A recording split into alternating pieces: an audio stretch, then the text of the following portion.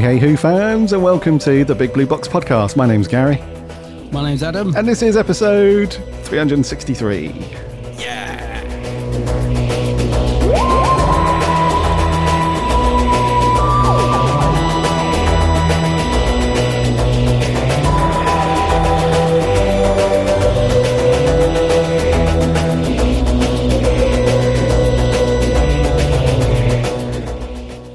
Hey, Doctor Who fans. I hope you're keeping well and safe. We hope you're all enjoying the break, enjoying the Doctor Who, what's been going on the last week and all that. We hope you're having a cracking couple of months, I suppose, and that you've all managed to do something Doctor Who. Doctor Who.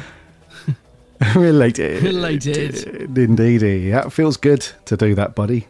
It does. It does indeedy. It really does, yeah. Yes. So, what have we been up to? Bugger all by the sound of it. 2 months. 2 months of no recording. Where did that 2 months go, honestly? Yeah. Oh, well. I'll be honest with you, dude, because normally I'll get onto the usual sort of housekeeping stuff in a second, but usually Adam and I have a big catch-up, and it's normally like, oh, did you watch this episode of Doctor Who, or did you see that bit of merch, or did you do this? We've had nothing, like zero for 2 months of any of that. So our catch-up before we recorded was very much what we've been up to in terms of travel and, you know, work and all that stuff. So yeah, it's been weird, but also very strangely cool to have a nice break from Doctor Who for a while. And I'm sure you'll echo these thoughts, but do you know what, dude? It was getting a bit like nothing's happening. You know, Chibbers is not putting any news out. There's every week when we try to cover some news, it's like somebody's made a tea towel with the Doctor Who logo in the corner, and it's selling on Etsy for £5, and that's all great. You know, it was we had finished scraping the barrel, and we were through the barrel, and we were scraping the floor underneath the barrel. So yeah, it was nice also because and somebody had tweeted us, and before I go any further, actually, I just want to say a big thank you to everybody that contacted us over the last couple of months. It's way more than I expected. So all of you that tweeted and emailed and sent on Facebook and whatever, thank you so much, because we had a slow trickle every few days of, guys, where are you? What's going on? I'm missing so thank you so much for all that. But yeah, it was just nothing going on. And I think because we have recorded fairly consistently for how many years now, dude? 7 years? Oh, gosh, 8 years, something like that. We've never had a decent break more than just, because Adam and I normally take a couple of weeks off over the summer, and then we take maybe a week, maybe 2 weeks over Christmas and New Year sometimes. So we've never had a decent bit of downtime from Who, which is not a bad thing, of course, but I'll be honest, mate, it was nice just to catch up on all the other things, like all the other Netflix and TV and books and all that stuff that's not Doctor Who. So I'm sure you echo that, dude. It was nice to have a little break. It does, yeah. It's always nice to take a break, and it is incredible actually, because there was a couple of times when we'd almost managed to sort out a time we could record, because obviously me being over in Texas, and you were in Dallas at one point, and then you were back in the UK, and we've, you know, then Toronto, you were in Toronto, and we've been all over the place in the last 2 months. It's quite incredible to look back. So we've both been busy bees, but there are a couple of times when we almost managed to record over those 2 months, and I was thinking that the ironic thing was, so like the night before I thought we were going to record, I'd be like, what are we going to talk about in the waffle tomorrow?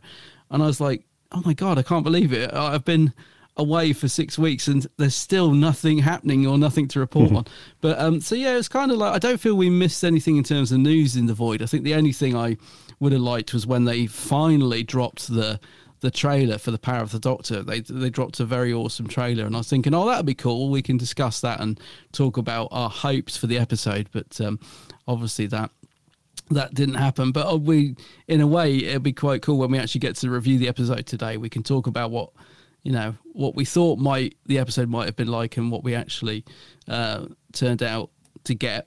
So yeah, but it's been a good little break, and it's gone quick because, as I said, I think both of us have been, although we've been on a break for the podcast, we've both been really busy with other things. It's just it's been a crazy couple of months, but it feels good to be back, and it feels like there is a massive buzz at the minute, which after this long hiatus of 2 months of pretty much a barren barrel, this buzz that we've got at the minute from the episode and from the little teaser trailer we got and from the promo pictures, not promo pictures, but the new logo and stuff, which we'll talk about, and all the other stuff we've got in the last few days, it does feel like there's a big buzz again, which again, after having a nice little break, it's really sort of ignited my enthusiasm for recording again, for talking about Doctor Who again. So yeah, it's been a nice little break, but it certainly feels like a good time to come back and get back into the swing of Doctor Who.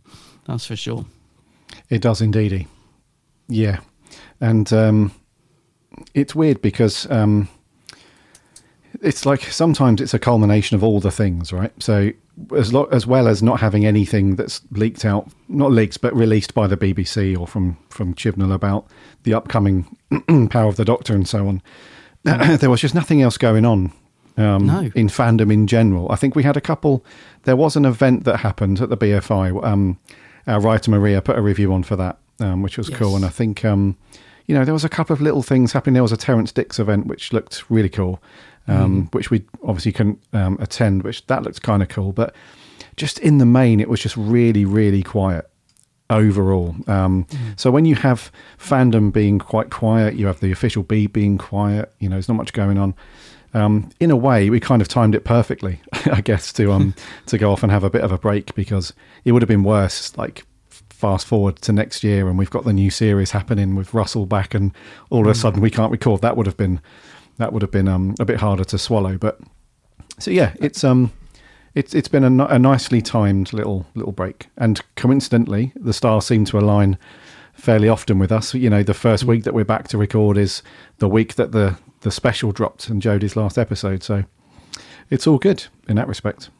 Yeah, I was going to say, it does feel like a good time to come back. It does feel like a good episode to come back on and talk about. And God, we've got a lot to talk about.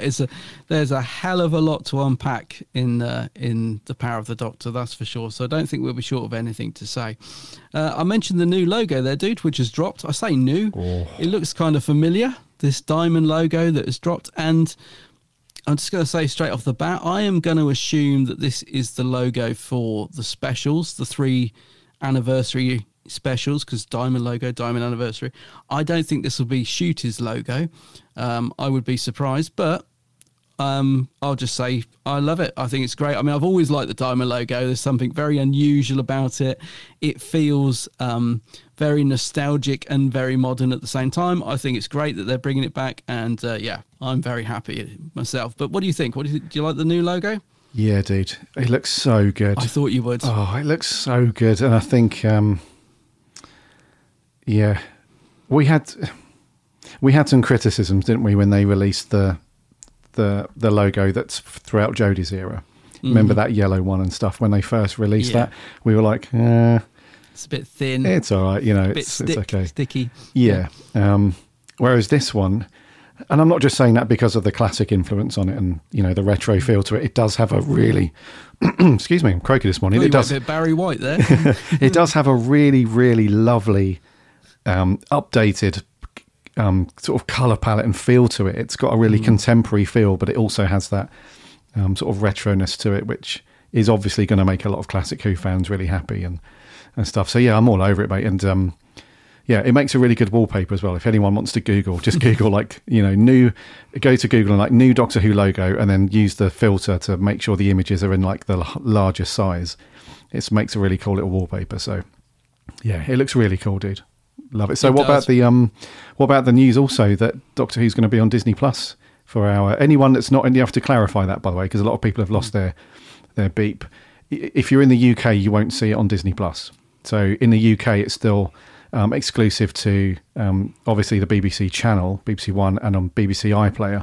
But if you're outside of the UK and you're on Disney Plus, you'll get I'm assuming you'll get all of modern Doctor Who, like they did with with iPlayer. They'll just dump everything from Eccleston onwards. But that's kind of cool, dude. What do you think about that? I think it is, yeah. I've seen a lot of people getting a bit wound up about this, and I don't really understand the reasons why, because I can only see it as a plus. I get like, I think I get it from a sense that if you don't subscribe to Disney Plus, you're now going to have to pay to watch it. I can understand that frustration. So like if you're watching BBC America, you might have been able to watch it for free. But now I think in terms of bringing Doctor Who to a global scale again, putting it on Disney Plus has got to be a good thing. And I'm slightly confused because I'd heard that they weren't having any creative input into it in terms of financially, they weren't doing anything.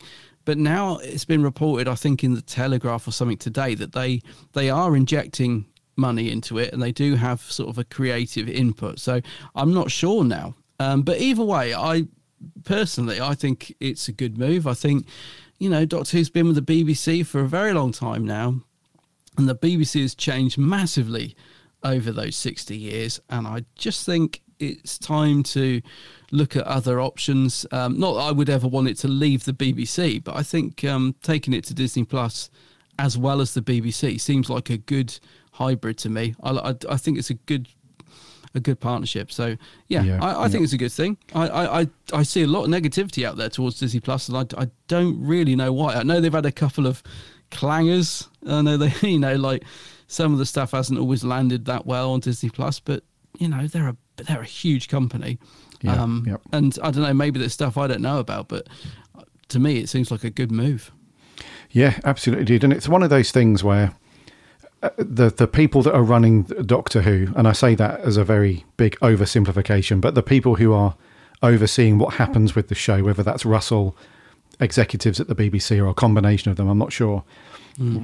Realistically and sensibly, there has to be a decision made for the future of the show. You either just stick with this cozy little show that's only in the BBC and that's it, and then they just sell it off to various territories and they play it on their own channels in other countries. You just stick with that, or you really try and go head to head with the big players who are also in that genre. If you think about other shows that are on the streaming services, like some of the Star Wars stuff, like The Mandalorian and Andor and all that stuff, and then over on Netflix you've got Stranger Things and those big programs there. If Doctor Who really wants to be considered as a serious, not competitor, but like another show in that genre that's going to be a global thing, and they really want to push that, you've got to make those decisions, I guess. And you've really got to make some partners like Disney Plus to do that. So I would say that, either decision would have been fine for us, I think, if they decided to keep it just housed lovely in its cozy little comfort zone in the BBC, then that would have been fine, I guess. But the benefits and the advantages that comes with having it on something like Disney Plus is, like you said, the global reach is now going to be huge. Yeah. And then you've also got things like, now this is a bit of a trade-off, so I'm not sure how this is going to play out. We'll have to see when you and I are recording this in a couple of years' time. We'll see how this has panned out. But you've got the injection of money, which will also bring things like, more merch, hopefully, more events, all that kind of stuff. But the trade-off with the creative control might be a thing, so I'm not sure. So we have to put faith in Russell, though, and the whole Bad Wolf company and all that malarkey. We have to put a little bit of faith in him. He hasn't steered us wrong yet. So we'll see what's going to happen if if there'll be some product placement. There'll be like a little Mickey Mouse bobblehead in the TARDIS maybe, and whatever. But they might have an episode where they're at Disneyland or whatever. But so, and what I mean by that seriously is that the executives at Disney might prod Russell and say, we want to see this in Doctor Who, or we want to see this theme in Doctor Who, or we want to see it look like this. So I don't know. We'll see how that pans out. But overall, I think it's a really, really good move, and it's a sensible move if they want to take Doctor Who to that next level and compete with those big, big shows that get like the massive viewing numbers. You can only do that by, jumping onto a big streamer. So yeah, we'll see how it goes, man. Yeah, definitely. And I think out of all the, streaming platforms that are available, to me, Disney Plus sort of feels like the right one. Like Netflix is a big, platform, but I don't know, something about Disney Plus just feels like that is quite a good home for Doctor Who. But we'll see. Yeah, hopefully. I don't know about the input thing. That is something we're going to have to wait and see. Like, we can't judge that until we actually see it. But yeah, for now, I think it's a good move. And like you said, globally, it's a good move. Yeah, I think so.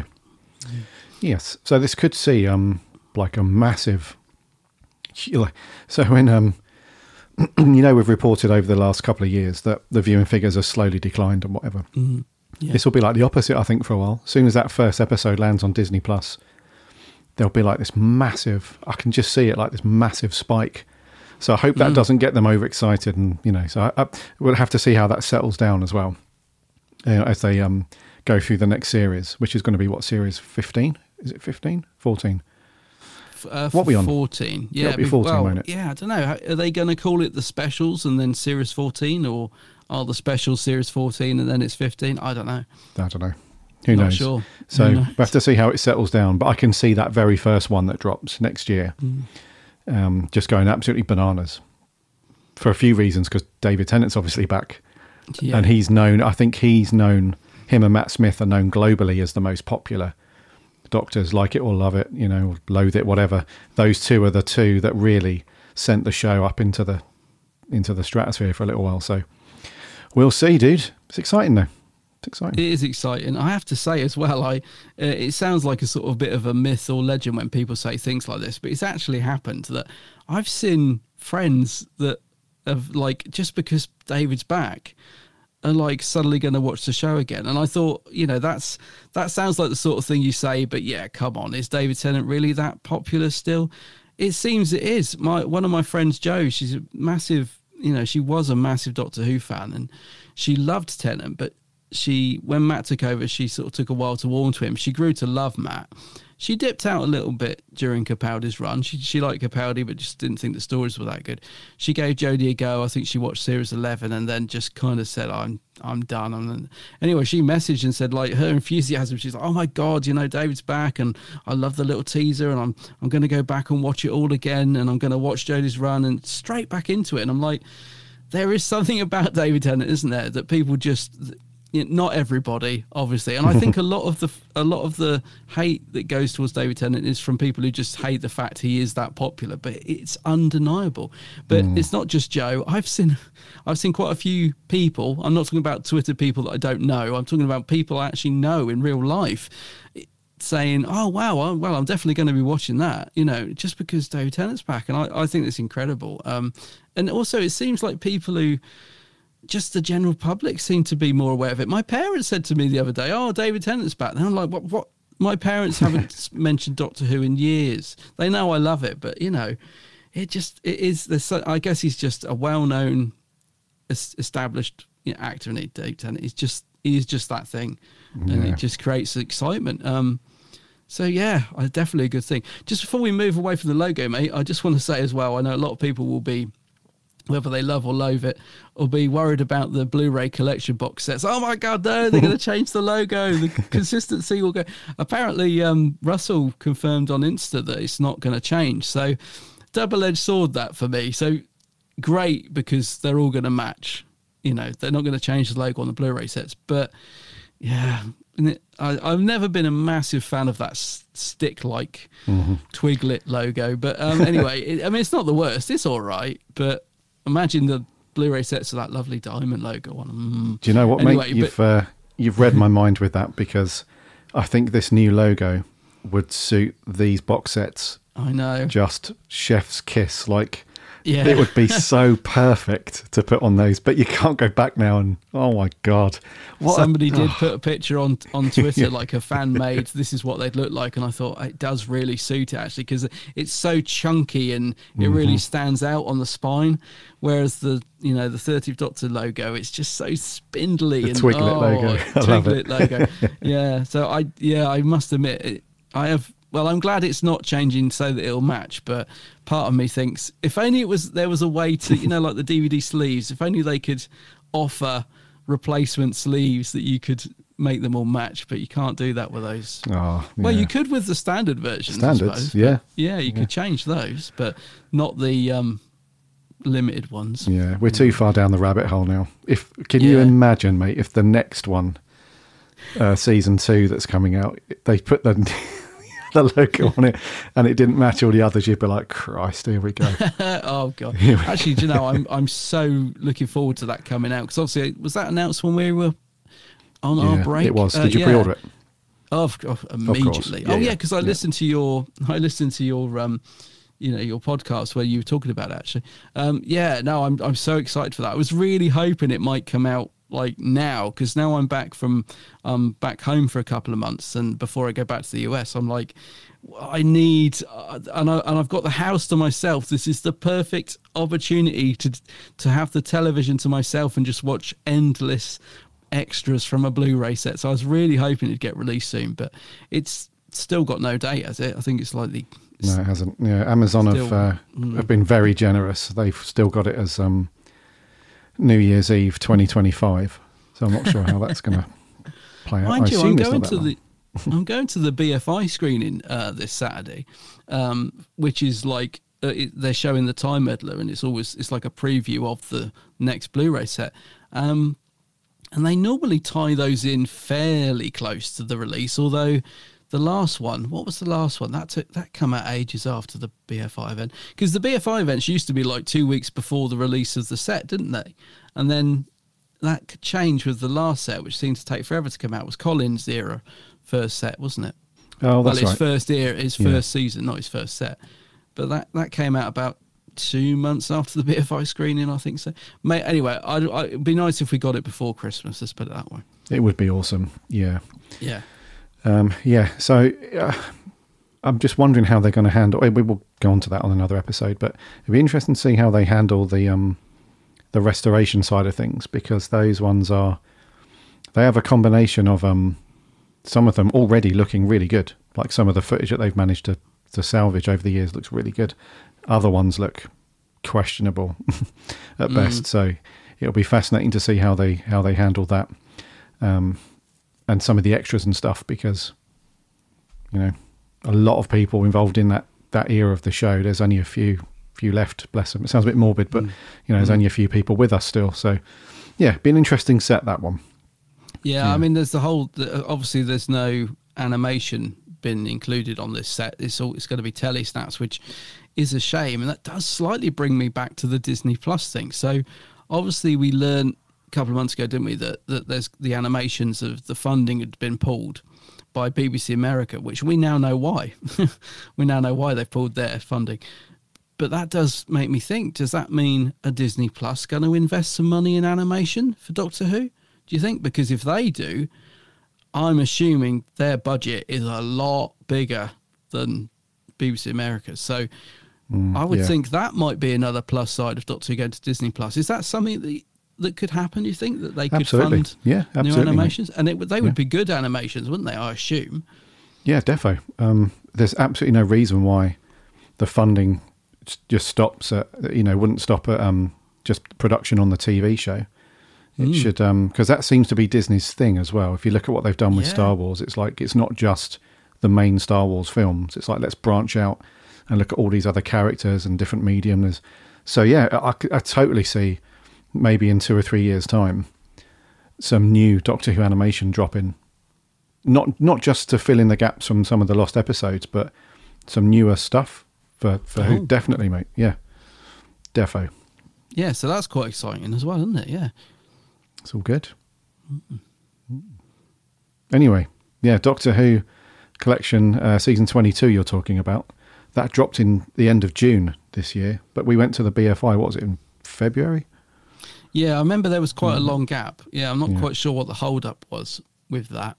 But, it'd be nice if we got the season 2 before Christmas. I assume it would be.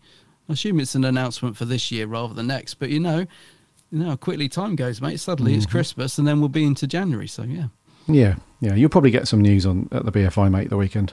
Hopefully, yeah. Yeah. I think our roving reporter Maria's going to be there, mate, so she'll be on top of it. Don't worry. Any news like that, when I'm drunk at the bar and being useless and podcast, what podcast? Don't worry, because Maria's there. She gets all the goss for us. It's all good. She's cool. Yeah. Yes, right. So I think that's going to do for catch-ups and waffles and stuff. So before we get on to our review of The Power of the Doctor, if you are new here, if this is your first time listening to the Big Blue Box, this is slightly different than normal because there's a bit more of a waffle and a catch-up, and we've been away for a little while. If this is your returning listen, welcome back. All of the grizzled ancients, all of the regular listeners, everybody, it's great to have you all here listening as we waffle on about Doctor Who. Remember to follow and subscribe to our podcast in your preferred podcast app of choice. Just search for the Big Blue Box if you're not doing that already, or head over to the website, which is bigblueboxpodcast.co.uk. You can listen to all of the episodes there for free.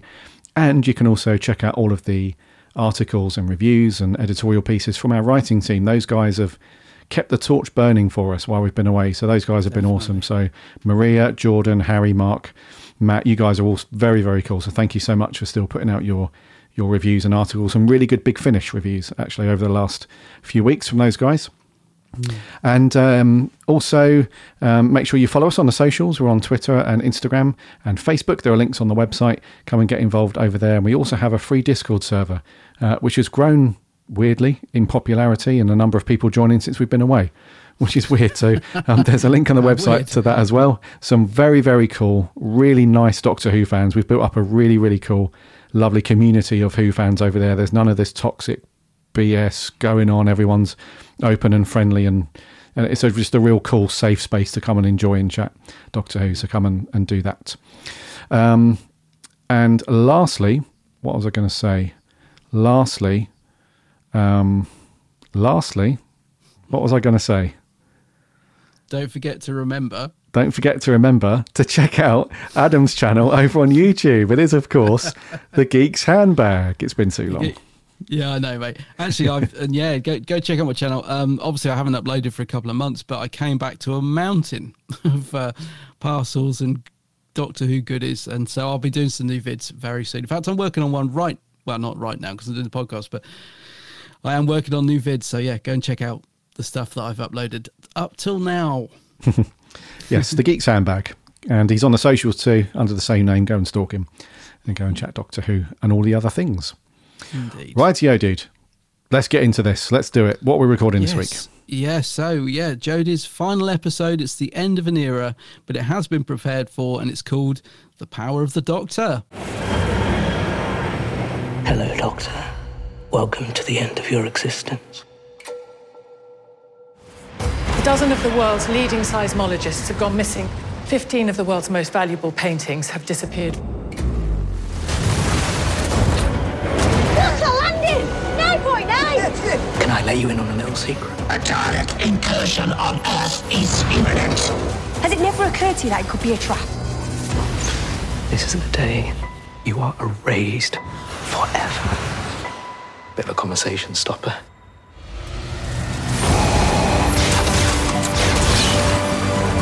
It's incredibly dangerous. It was a really bad idea. Anything could happen. I don't want it to end. Yes!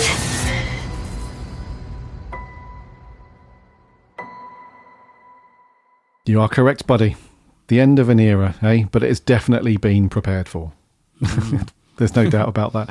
So, The Power of the Doctor, then. It was broadcast, as we know, very recently on the 23rd of October this year. The runtime was a nice, chunky, just shy of 90 minutes. So, essentially a Doctor Who film. It was written by the Chibanator. It was directed by Jamie Magnus Stone. And it stars a plethora of Doctor Who peeps, past and present, of course. Jodie Whittaker, Mandip Gill, John Bishop, Sophie Aldred and Janet Fielding from, they're like the main cast members. And then you've got a load of other people, which I'll come on to. Yeah, an unbelievable amount of people in this. And the synopsis for this one is: who is attacking a speeding bullet train on the edges of a distant galaxy? Why are seismologists going missing from 21st century Earth? Who is defacing some of history's most iconic paintings? Why is a Dalek trying to make contact with the Doctor? And just what hold does the mesmeric Rasputin have over Tsar Nicholas in 1916 Russia? The Doctor faces multiple threats and a battle to the death. Very dramatic synopsis. Very dramatic. Yeah. Right then, dude, as usual, over to you. What are your thoughts and your overall thoughts on Power of the Doctor. Yeah, it's funny because I've watched this episode twice now and I still don't have answers to some of those questions. But I have to say, so I've watched this twice and I was there on transmission, ready for this to go. 90 minutes. I was like, here we are, 7:30, sat down by the TV, got my little glass of wine ready. No one else around me. I was just in the house on my own, just how I like it, can really absorb it. And I haven't been this pumped for an episode in a hell of a long time, mate. And the reason for that being that we didn't know who Jodie was going to regenerate into. The excitement in me that night of just thinking, not that I wanted the episode to rush through, but I was just so excited for those last 5 minutes to see what happened. So I was so excited for this. And obviously the return of Tegan and Ace. But despite my excitement, I wasn't expecting it to be a great episode. I'm going to be honest. My anticipation levels were pretty low, but I really, really enjoyed it. It was a bit messy. I'm not going to lie. The episode itself was a bit messy. The story itself wasn't the strongest. It was absolutely full to the brim, not just of characters, but of fan service. But that I enjoyed the fan service, and that's the main thing. It was I just thought it was a very enjoyable episode. It might not have been the best written, it might not have had the best story, but at the end of the day, although it is 90 minutes of moments rather than story, those moments were quite special, I thought. And we were expecting surprises, but there were things in there I wasn't expecting, and I was just sat there with a big smile on my face so much throughout this episode. And the thing that I like most about it is that it actually moved me. And because I'm not the biggest fan of the Chibnall era, and I'm certainly not the biggest fan of Jodie's Doctor. That's no secret to anyone who's listened to this podcast. But I did feel something when she left, and that's all I wanted, because I love being moved by television, and I'm a big softie. It doesn't take a lot to get me emotional. It really doesn't. And I have to say, there have been loads of moments in the Chibnall era where I know he's trying to pull at my heartstrings, and I can feel the writing is so desperate to make me actually feel something that it just hasn't. This episode actually made me feel something. There were fun moments. I laughed at some of the stuff Tegan was coming out with. I thought she was hilarious at times. Just so grumpy, man. She's so grumpy. There was great moments in it. There were loads of plot threads. There was loads of plot holes, and it wasn't perfect by any means. I mean, what the hell was Vinder doing there? What was the point of Vinder? But I can overlook it, and this is one episode from the Chibnall era that I can just sit down, watch, and enjoy. Even though it's not perfect, I found it very enjoyable, and I thought the regeneration, which obviously we'll get onto, was beautiful. It was a really, really good send-off for Jodie, I thought. I've got loads to say about it, but just to sort of sum up my initial thoughts, mate, I thoroughly enjoyed it, despite any little, negatives towards the story or whatever. Overall, as a 90 minutes of television, it packed in a lot, but it didn't feel like the stuffed turkey I thought it was going to. I was expecting it to be an absolute cluster bucket, quite frankly, but it managed to give everyone a moment, and it seemed to find some space, and I really enjoyed it. Anyway, over to you. What did you think? Chris Chibnall, what an idiot. Oh, what a complete and utter buffoon. What? It's like the best script and the best stories written for Doctor Who happens to be the last bloody one before they're all out the door. Yeah. Jesus Christ, Chris. It's like all the times where we've reviewed all the other stories throughout him and Jodie's era, it's like, can you stop just bloody doing this? Or can you hold back on doing that? So all the things that we've been, criticising, he then fixes to a degree in the final story. Now, don't get me wrong. I didn't finish watching it and think, wow, that was amazing Doctor Who. I finished it thinking that was a really good, solid episode of Doctor Who. And it didn't floor me, put it that way. I didn't, there have been times when I've watched Doctor Who many times over the last God knows how many years where I've finished watching something and I've just been sat there in silence for about 2 or 3 minutes before I get up and do anything. It's just floored me. I didn't have that with this. I just felt like it was just a real solidly written, great episode that just happened to be a regeneration episode. But all the things that we've said, like the stupid, like childish, weird, funny stuff that Jodie used to do, we didn't see much of that in this episode. All of the big exposition speeches that we got a little bit of in this, but again, not as much as we've had in the previous episodes. And the cutting down on the screen time with the useless companions. What a great way to do it.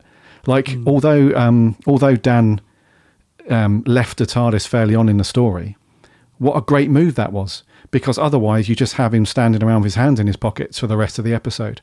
So it really enabled you to dial in on what's happening with the Doctor and Yaz. And then the other companions, Ace and Tegan, really lovely addition, but didn't crowd the TARDIS team, if you like, because they weren't together that much in the story. So yeah, some of the decisions that he made, some fans are not happy about. Excuse me, like they wanted to see Dan throughout the whole episode and that kind of thing. But to me, I thought that was a great move because, you could see that Dan was he just had enough. He'd loved his time there, but sensibly he's like, well, I nearly got killed and I've got more to do, sort of thing. I've got this date with Di that he's banging on about and all that. So dude, I thought it was just a really good, solid story. And Chibber's made some good decisions that he should have made, over the last few years. Like, to me, in my opinion, like throughout series 12 or whatever, or 13, there should have been a time when Graham left the TARDIS or Ryan left earlier or, Yaz or whatever it might have been, to free up that time where you just have them standing around looking like extras a lot of the time. So, and I thought Jodie's performance was really strong. I thought she had a really good, strong... There was a couple of scenes towards the end where you could see that the scenes that she had with her and Yaz they weren't really acting as the Doctor and Yaz. It was Jodie and Mandip bawling their eyes out together. You could see that was completely genuine and stuff. So yeah, and I thought in some respects, a lot of it was what we should have had in the 50th.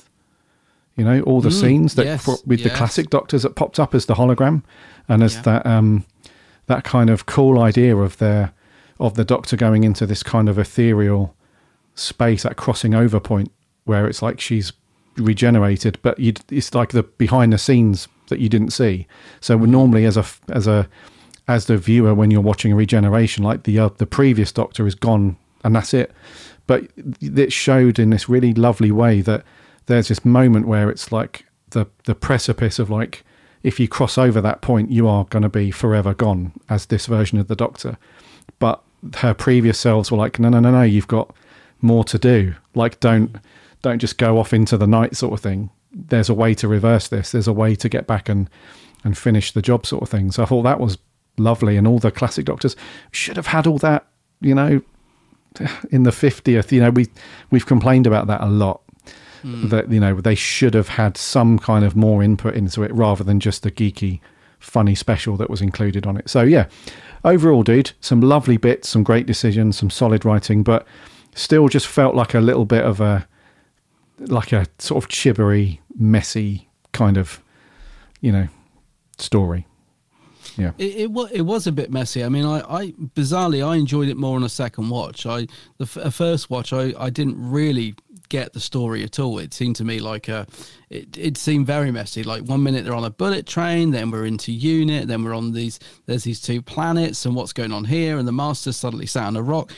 It was incoherent on a first watch for me anyway, and it could have been maybe that glass of wine went to my head, because there was a lot that I missed and didn't get at all on a first watch, and I'm sure any casual viewer or ever tuning in would have been completely lost by this. But watching it again last night, I really followed it. I mean, as I said, there are a lot of plot holes in it. You could pick this to pieces, to be honest, in terms of story and plot.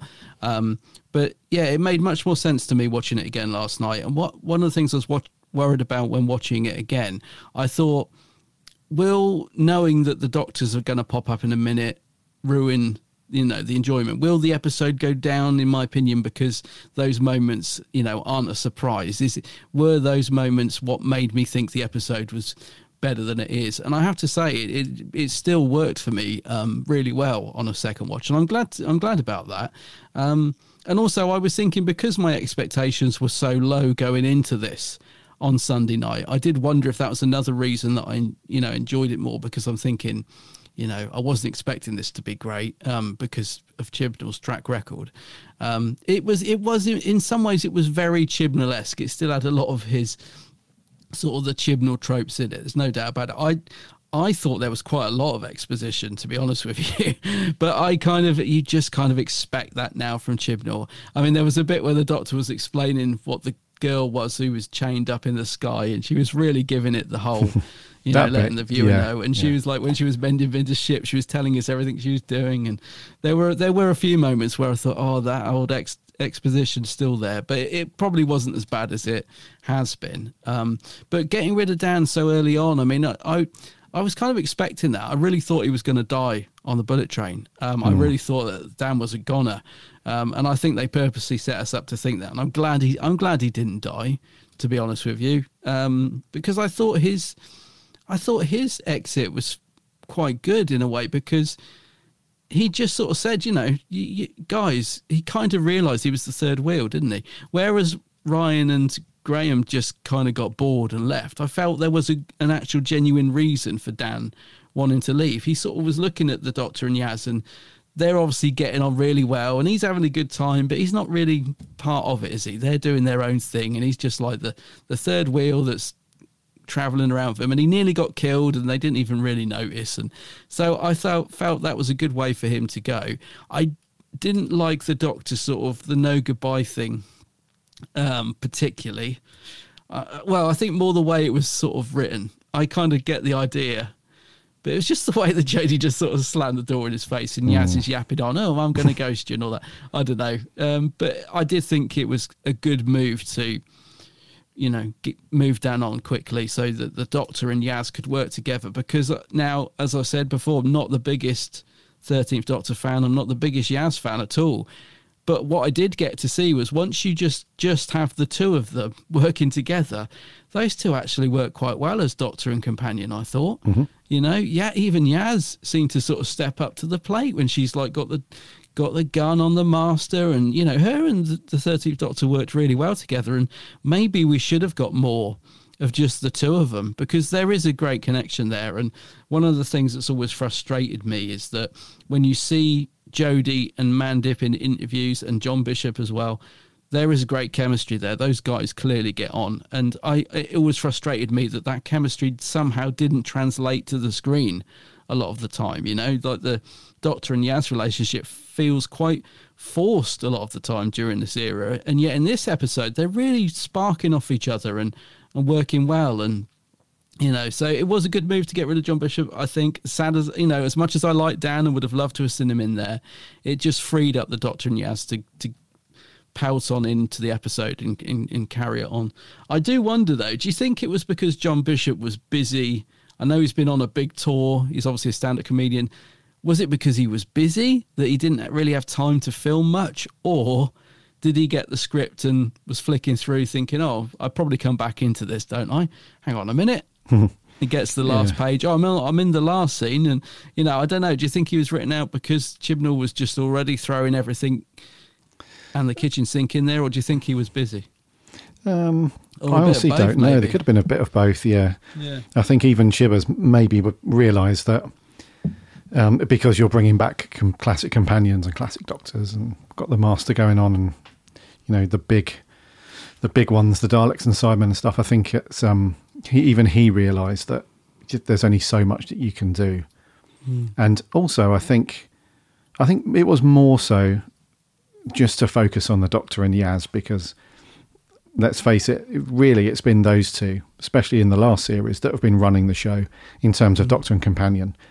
So although Dan has been very cool, it always felt like he wasn't quite as connected to the Doctor as Yaz. And I think that's mainly because they played on the romantic side of things and the feelings things with the Doctor and Yaz. So Dan always was very much part of the team, of course, but he just didn't really feel like he was as close to the Doctor. And what did you think then to the wrap up with those two? Because I honestly thought that they were going to have a little kiss maybe and have a little moment and stuff, but it seems like Chibbers had gone back and played on the whole let's leave viewers wanting a little bit more with them two, but just taking it away at the last minute, because there was a scene, not when they're sitting on top of the TARDIS at the end, which is very cool, but in the TARDIS when they notice that she's regenerating and, you know, they have that little moment.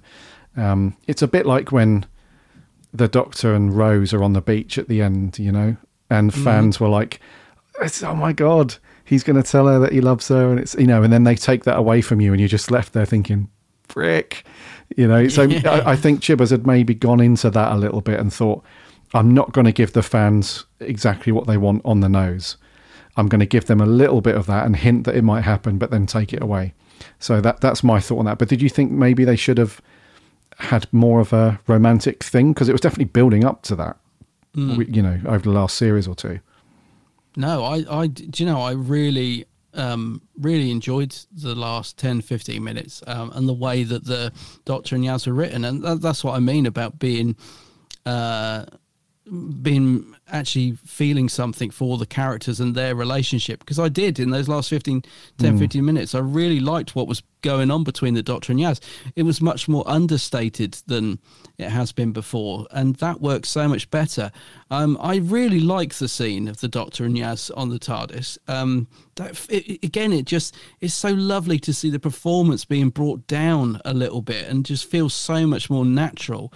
And I have to say, I know there's a section of fandom that was absolutely dying for the two of them to kiss. But that to me just felt so obvious. And I really like the fact that Chibnall went the other way and just made it a more understated leaving. And I thought it was great. I just expected Yaz to be all, you know, when the Doctor said, I need to do this on my own, you know, a couple of episodes back, Yaz would have been a bit yapping at the Doctor's heel. She didn't. She's just accepted it. And I don't even think there was any word said. It was a kind of knowing nod. And I was like, oh, I wish we'd got more of this. This feels much more genuine and natural. And I really liked it, mate. Honestly, I would have put my whole, I haven't got any life savings, but if I had life savings, I'd have put them all on the Doctor and Yaz kissing on that TARDIS. Yeah, same. And I would have lost, because I was absolutely gobsmacked that they didn't. But to me, the scenes and their relationship was all the better for it, because it just showed they had this mutual respect between the two characters. You know, that the Yaz had sort of come to terms with who the Doctor was and that she needed to do this on her own, and that she was going. And I thought it was brilliant. Those last 10 minutes, mate, loved it. When Jazz walked out the TARDIS and saw Graham and Dan, so they sort of reunited, that was great. And the Doctor just goes off to the cliff edge. Absolutely brilliant regeneration, I thought. Yeah, and it was really nice to see the orangey glow, big epic regeneration back effect, as well, because again, there is a portion of fandom, you know, not that we care what fandom thinks, but you know, there is a portion of fandom that's always, oh, it's too over the top and it's too crazy. I really like those big regenerations. You know, when it happened with David Tennant, obviously that was the first time we saw the big epic style regeneration, and the fact that they brought that back and showed Jodie doing that, it was really cool. It just really sums up the, you know, excuse the pun, the power that resides within the Doctor when there is a regeneration happening. And and talking of regeneration, actually, before I move on to that, did you like her closing few words? Because sometimes they can be quite poignant for a Doctor on their way out. So it can either be really sad and really heartfelt, or it can be funny. So in the last couple, they've been quite heartfelt, you know, with Matt Smith and seeing Amy and stuff. That was quite emotional. And obviously Tennant's one is very, you know, the very famous, I think his one's probably the most famous, you know, I don't want to go sort of thing. I don't want to go. Her one was a bit more, it started off quite sad, but then it kind of got into a bit more, she was kind of up for it. She was like, a bit like Yaz. She was like, okay, this is going to happen whether I like it or not. And that whole, right, Doctor, whoever you are next, tag, you're it, sort of thing. That was such a cool way for her to end as well, because we've already seen all the sad regenerations, we've seen all the tears and the crying. This was just like, I'm out here on my own, accepting it, and it was just very cool, dude. Yeah, it was. I must admit, I didn't understand the first thing she said. I think she says the blossomiest of blossoms or something, which something I didn't like that. get. Yeah, I couldn't hear that the first time I watched it. I was like, what's she say? But the whole whoever's next, I tag you, and like you said, just the fact that the Doctor, there's none of this moping around. Oh, I don't want to. I'm not criticising Tennant's regeneration, but the whole, it was that thing of her just getting right. Let's do this.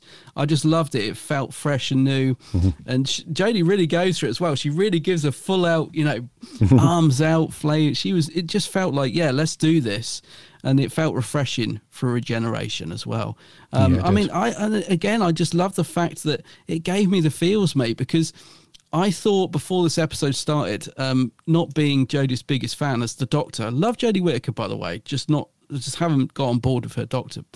But I didn't think I would feel anything watching her regenerate apart from relief. I thought, I'm just going to be glad to see that she's gone, which sounds harsh, but you know what I mean? That's what I was thinking I was going to feel. Yeah. But I didn't. I actually felt like I was finally beginning to like Jodie's Doctor. I'm like, oh my God, her last episode, and I'm finally getting on board with her Doctor. And I really hope in some way that I can go back and reassess, find some sort of connection with her Doctor, rewatching her era, because I just haven't connected to her at all really over these 5 years. But I really felt something for her in this last episode when the Master moved the energy force and knocked her to the ground. I was like, oh no.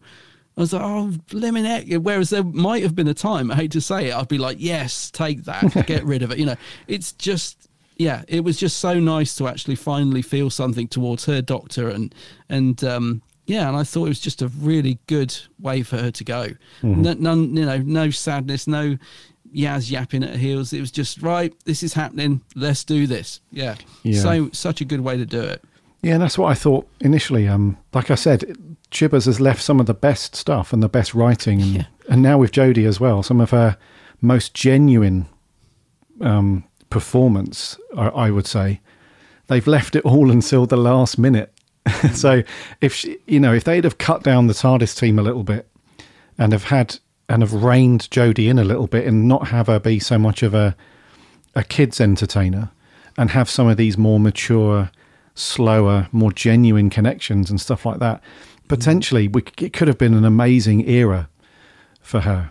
So it's really, on one hand, it was great to experience that as the last story and everything, but on the other hand, it's frustrating because it's like, why didn't you do all this stuff?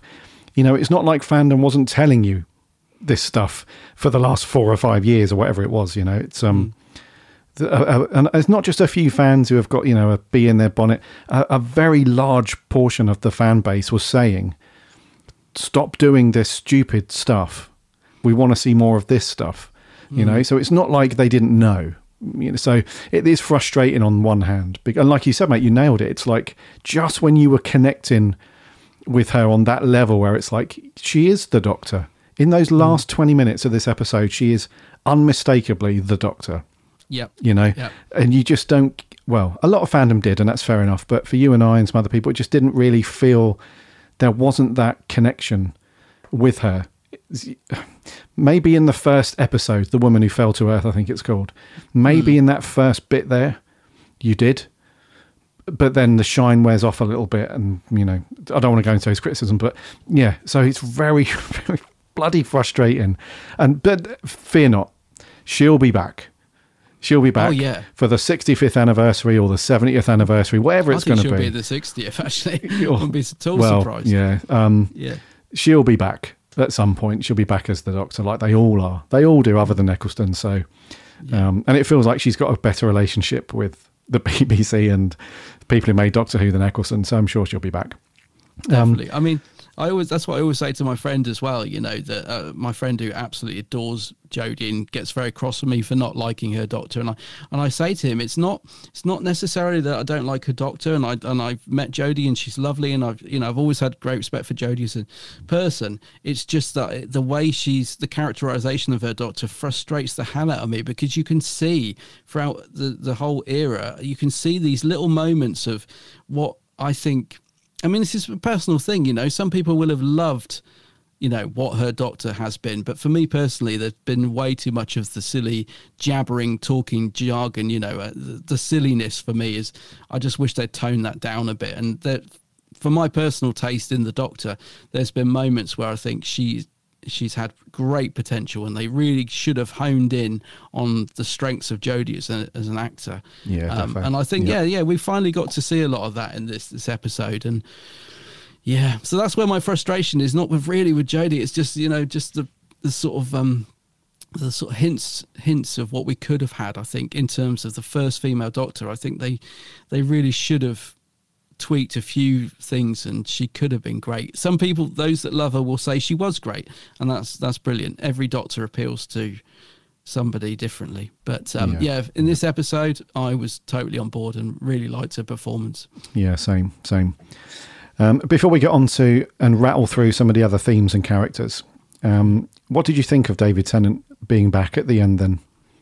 Do you think this is because we kind of knew this was going to be the case, that she was going to regen into David Tennant's Doctor. So that's got a whole bunch of other, there's not enough time to go through all the potential possibilities of why he's back as the Doctor, but he seems just as surprised to be back as everyone else. So he's got a new suit, he's rocking a bit of a new look. Love the new look. New look's very cool. So one thing that I will say is that the story was a bit of a disappointment in terms of wrapping up Flux.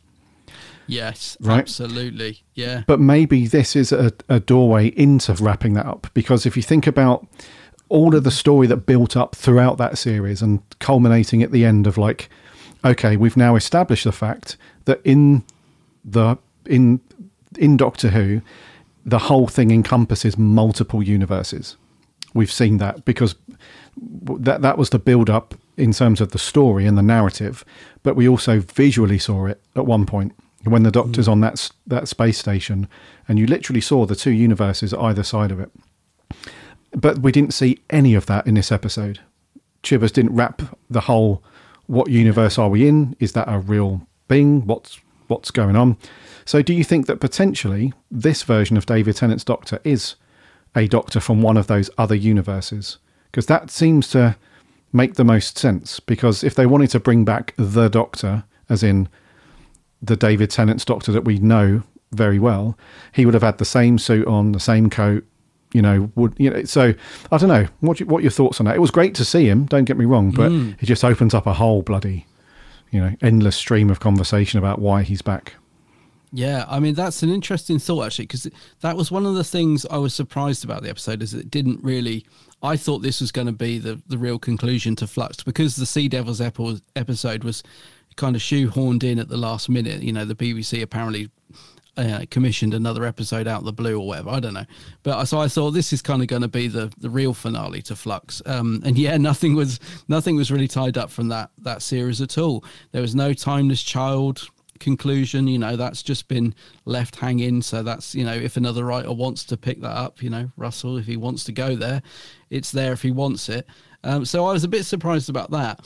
The actual regeneration itself, I probably should have expected to see David, because we knew he was back, and it seemed like it was going to be him, but I thought, no, it won't be. I don't know what I expected. I thought we were going to see a glimpse of Ncuti, and then he would snap into David or something like that. So, but when I saw the shirt and tie appearing first, I was like, it's David. I'm pretty sure it's David. It's that new costume. And then he pops up and does the whole what thing. I was still shocked, even though probably shouldn't have been, because we know he's back. But I was still shocked to see Jodie's Doctor regenerate into David. And yeah, I did sort of get the feels straight away just seeing him on that cliff edge. I'm absolutely convinced that at one point the episode was just ending with the long panning shot away from the Doctor regenerating. I think you could almost, because we know, if we didn't know, but I think because we know that this episode was all wrapped up filming before we knew David was coming back. I feel like you could sort of tell where they cut back and added on the new scene of David appearing on the rock, but it totally worked. I mean, I thought, as I said, a great regeneration.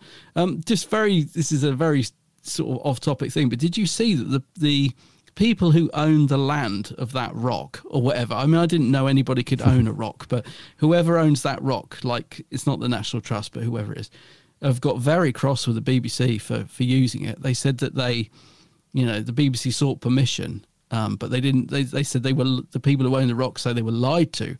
They said, we didn't know it was going to be for the regeneration. We never would have let them use, what's that rock called? We never would have let them use it for that if we'd have known. Why not? Well, because they're worried that people are going to, because apparently people go to that rock and jump off it into the sea anyway. And they have trouble stopping people jumping off because it's dangerous. And they say now they're worried that people are going to go to the end of the rock and do the regeneration and take photos to say, I'm still on the spot with. So I kind of get what they're saying, but that's a bit mad, isn't it? Because obviously it wasn't really filmed there because it's all green screen. But yeah, they had to seek permission to film it there. Okay. Apparently, so that's it. It was on BBC News. It's a genuine thing. It was on BBC News. It's like they're very angry with the BBC. They said they were lied to about the intention for using it or something, which is I see. interesting. Well, So they'll probably be cut on the Blu-ray. They'll be like, we can't use that scene. Well, it's a bit late now. Too late now. I've seen it, yeah. The blossomiest blossom, by the way, is a callback to the Third Doctor, where he says the daisiest daisy. Oh, right. Okay. I'm glad you told me that because I thought it was such a random line. Mm-hmm. I was like, what? The time monster. Blossom. Yeah. Right. Oh, okay. That's nice then. I mean, let's face it. There were a lot of callbacks to this, weren't there, mate? A lot of callbacks to everything. The most random and I think one of the most sort of punch in the air moments for me was when the Master got the Second Doctor's flute out. Started playing that tune. I was like, I mean, there was a lot of fan service. There was a hell of a lot of fan service in this. And sometimes we are critical when people just throw in so much fan service, but it seems to me the majority of people are happy with it. So what did you think? Were you sat there thinking, God, okay, we've had the Masters in all the previous Doctors' clothes, we've got all the old Doctors back. I mean, we haven't even talked about the most beautiful scene at the end yet with the old companions sitting round in this sort of talking about the Doctor Club. Ian is finally back. I mean, that for me, that broke me, mate. That was the best. I have wanted to see Ian Cheston back in Doctor Who for forever. I was convinced he was going to be in the 50th. So to see him sat there in the chair, oh man, that was such a beautiful scene. That's what I mean. There is so much we need to talk about. There was so much in this episode. We're never going to be able to include it all. But what did you think? To the fan service side of it, Tegan and Ace, the Master in the Doctor's old clothes, the question mark jumper, the scarf, the celery, all the old companions back. There was a lot. Yeah. The old Doctors, what did you think? Was it too much or was it? No, I loved it. Somehow work. No, I loved it. You loved it. Yeah. I think if you're going to go fan service, then go fan service. Do you know what I mean? He went for it. Yeah, and I think if it was just a regular episode, then it might have been a 2 OTT and maybe it should have been done a tad more subtly. But I think for something like this, it's a celebration. We have to remember this is part of the BBC 100 celebration centenary stuff. So why not just throw in all the classic stuff, And like we said, I think a lot of this stuff should have been in the 50th. We can't go down that rabbit hole, but it should have. A lot of this stuff should have been in the 50th. And the kind of Doctor support group at the end was lovely. Seeing Joe and, Melanie back. And, it was really lovely. It was just really nice because it must be hard as a companion to have gone off and done all that stuff with the Doctor. And then all of a sudden you have to, it's a bit like, it's not exactly the same, but it's a bit like service people, so people that served in the army who have done that and then they've come back to civilian life and they kind of, this is hard now. This is alien to me almost. So to have them all feel like that and all be around to have a chat about it and support. They're all laughing and joking. It was absolutely needed. I'm so surprised that they haven't done that already in any of the celebration stories or, anniversary stories. I'm so surprised they've not got them all together and done that stuff before. But it was lovely, dude. And seeing Ian, like, frick. Oh, what a dude. What a legend. 95 years old and still... I think he's 97. Oh, 97 is he now? I think he's 97, but either way, just so good to see him back. Yeah. I agree with you about the centenary thing, because I was sat there when I got to the end of it thinking, blimmin' heck, that was a lot of fan service. But you're right, you got to, if you put it into context that this was a celebration of Doctor Who and the BBC, like you said, it is a kind of another 50th. It only feels weird to me because I know we're getting the 60th celebrations next year, and I'm thinking, gosh, if this was a celebration of the centenary, what are we going to get for the 60th? Is it going to be more scaled back? Is it going to be just Tennant? But yeah, I think I can, because it was for the celebration of the centenary, I think I can just let it go. Fan service galore. Okay. Yeah, throw it in. Yeah. Yeah. Yeah. It was also a bit of a reverse mirror image as well, because in the 50th, I'm going to say this, but I don't mean it with any sort of negativity, that all of the classic Doctors were snubbed apart from Tom Baker. Apart from Tom Baker, who had his little part at the end. This time, it's the other way around. Not because of any ill feeling, I don't think, from anybody, but just because Tom Baker's so... Did you see a picture that was doing the rounds of him a few weeks ago? The most latest picture that's of him, he's holding up something. I can't remember what it is. Yeah, I know exactly. It's the Demon Record. That's it. Yeah, he looks. He looks his age now. He really does look really old and frail and so thin these days. So for that reason, he couldn't have been in it, of course, understandably. But all the other Doctors in there, the classic ones, it does feel like it's a bit of a, we weren't included properly, quote unquote, in the 50th. So go for it. What did you think to, very, very quickly, the scene where Jodie sees them all and they're morphing into one another? That was lovely, because they're trying to explain to her, you've got more to do. But it was a real lovely surprise to see Paul McGann, and why the frick we've not seen a proper full-on episode with McGann back again is beyond me, dude. Maybe the Disney Plus dudes will see the value in that, but dude, it was so good to see them all. It was, and they didn't try and make him look young. They didn't. No. Actually, I was about to say they didn't Disneyfy them, but that's a bit worrying, isn't it? Though, but they didn't try and they didn't use, there's no de-aging technology and stuff. No de-aging, and it works so much better because we just accept that they are the Doctor and they have grown old, and this is a manifestation of the Doctor's different, personas. So it totally worked to me. McGann, he's still looking good though, and he's the only one really that still looks, that pretty much like he did, apart from obviously without the wig now. But I don't know about you though. I was waiting for Tom. I kept thinking, okay, they're showing us these Doctors. Any minute now, we're going to hear that voice. That that iconic voice is going to come in a minute. But no, it wasn't to be. I think poor Tom, he probably is a bit too frail now. He was asked. Chibnall cleared that up. Yeah, he said, Tom was asked to be in it. He wasn't available to do it, which is a shame. But like you said, in a way, Tom got a great moment in the 50th. It was just nice to see, the other Doctors that we didn't get to see in the 50th in this one. And I just love the fact they didn't de-age them at all. They are as they are. They got them really cool robes to wear. Why was McGann the only one in his outfit? That's the weird thing. I love the line as well. McCoy's like, there's always one, Yeah. Why was McGann the only one in his costume? But I don't know. I think amazing. It's strange, isn't it? Maybe because he was the one that was the last Doctor to kick off the newer generation of Doctor Who, maybe.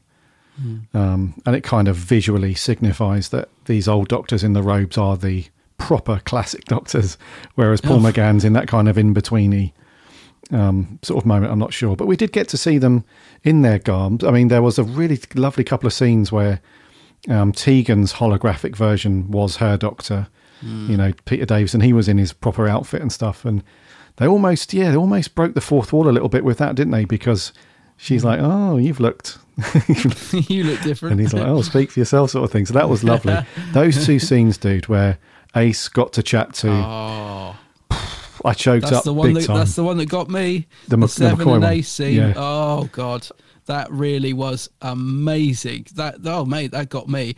Even on the second watch, I was just in bits. You know, when he's like, what does he say? He's like, we're Ace or something. Yeah. It's just his voice as well, isn't it? The way he says it, we're Ace. He has not lost it, mate. That voice, No. he's still got that. Yeah, and he was because I think it was just that moment of you could see both in Tegan and in Ace in their performances, Sophie and Janet. You could tell that this is probably it. This is probably the last opportunity they'll ever get. To be on screen with their Doctor. So that was a moment for them to be like, I'm sorry about this, I'm sorry about that. And it was really cool when Ace was like, so Doctor, are we good? And he's like, no. More than good. Yeah. Oh, dude. Yeah. It was a really good way to do it as well, wasn't it? To have it was a really good idea to have this sort of interface changing so that they could meet, you know, each one could meet their Doctor, or they see their own Doctor. I thought it was a really nice idea, that. But yeah, we're more than good. Wait. As you did, God, you did them. Fantastic, so mate. I loved it. Loved it so much. Yeah. Actually, I just want to talk about Tegan and Ace briefly, mate. So obviously that was the big thing in the trailer we got for this all those months ago, that we knew that they were coming back, and that was really exciting. How did you feel they settled back into their roles? Do you think they felt like the same characters, and do you think they were given enough to do in this, or were they just thrown in as sort of, you know, a bit of fan service, or do you think they, you know, were given good stuff to do? I think it's a bit of both for those two. Yeah, I think it felt like they played a fairly integral role in terms of discovering the paintings and bringing the little miniature Cyberman into unit and you know, that stuff. But yeah, I felt like it was fan servicey to a degree, because they weren't really responsible for taking down the Master or anybody. Do you know what I mean? It was more like they were sort of holding the fort down while the Doctor and other people went off and saved the day, sort of thing. But there's nothing wrong with that at all. I think if you gave them more to do, it just undoes the good work that Chibbers did to trim down the TARDIS team in the first place. So, and in terms of settling into their roles, I think they did, actually. Yeah, I think Tegan more than Sophie, because Tegan still has that brash kind of, and she's very upset with the Doctor when she first sees her. You know, she's not happy at all. And and I think Sophie, don't get me wrong, absolutely ace, you know, through and through. But I felt like it took her a little bit longer to get back into the ace flow a little bit. Whereas Tegan, I think just at the snap of her fingers, she was very much there. I think, do you know what it takes? I'm no expert, but I've read this a lot of times where actors have said that it takes something to put them back into a role like that. And sometimes, you know, it's props, believe it or not. So I think that when Ace got the jacket out and the baseball bat and stuff, to me, that's when she really had that cheeky grin on her face. And you could you could hear her voice change a little bit as well.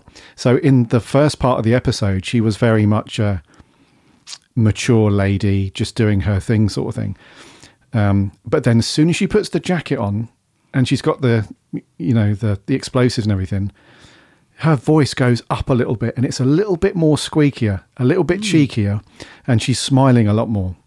So for me, that was when she really settled into being Ace fully, if that makes sense. Yeah. Okay. Yeah. I mean, I thought Sophie was great. I thought I kind of see what you're saying. I think when she got the jacket and the bat, and I was like, oh, this is amazing.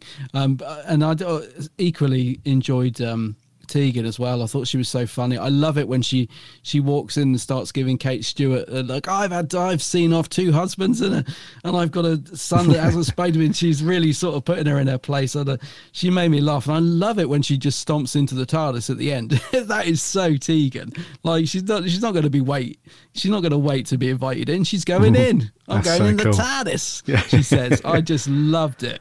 The only thing with Tegan, though, is this comes back to plot holes. Like, how did she was climbing down that ladder and she fell miles into a pit of darkness. And in the next scene, she just walked around and she was fine, not a scratch on her. I don't know, again, it could be a scene missing there. Maybe they were, maybe it was cut for time reasons, because there was a lot going on in that 90 minutes. But there was a few moments like that, I thought. But A little bit. Yeah, just great to see them back. What did you think about the scene when the Doctor first met them, though? Because for me, that was a slightly clunky scene, maybe a missed opportunity. I felt like, I don't know, actually. I mean, maybe it's good not to dwell on it in terms of the story. Maybe you just need to have that moment, and then, because the Doctor just kind of cuts it short, doesn't she? She's like, anyway, let's get on with it. So, but what did you think about the Doctor seeing them again after all this time? That's an interesting one, because there's obviously two directions to go with that. The first one is it's overjoyed and lots of hugs and smiles, I've missed you sort of thing. But I think by doing that, you miss the payoff with them being able to talk to their own versions of their Doctors in the hologram. Yeah, that's true. You know what I mean? So I think that's a good way of looking at it.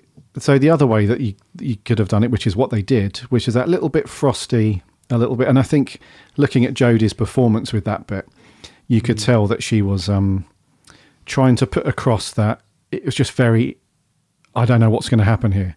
Are they going to be mad at me? Are they happy to see me?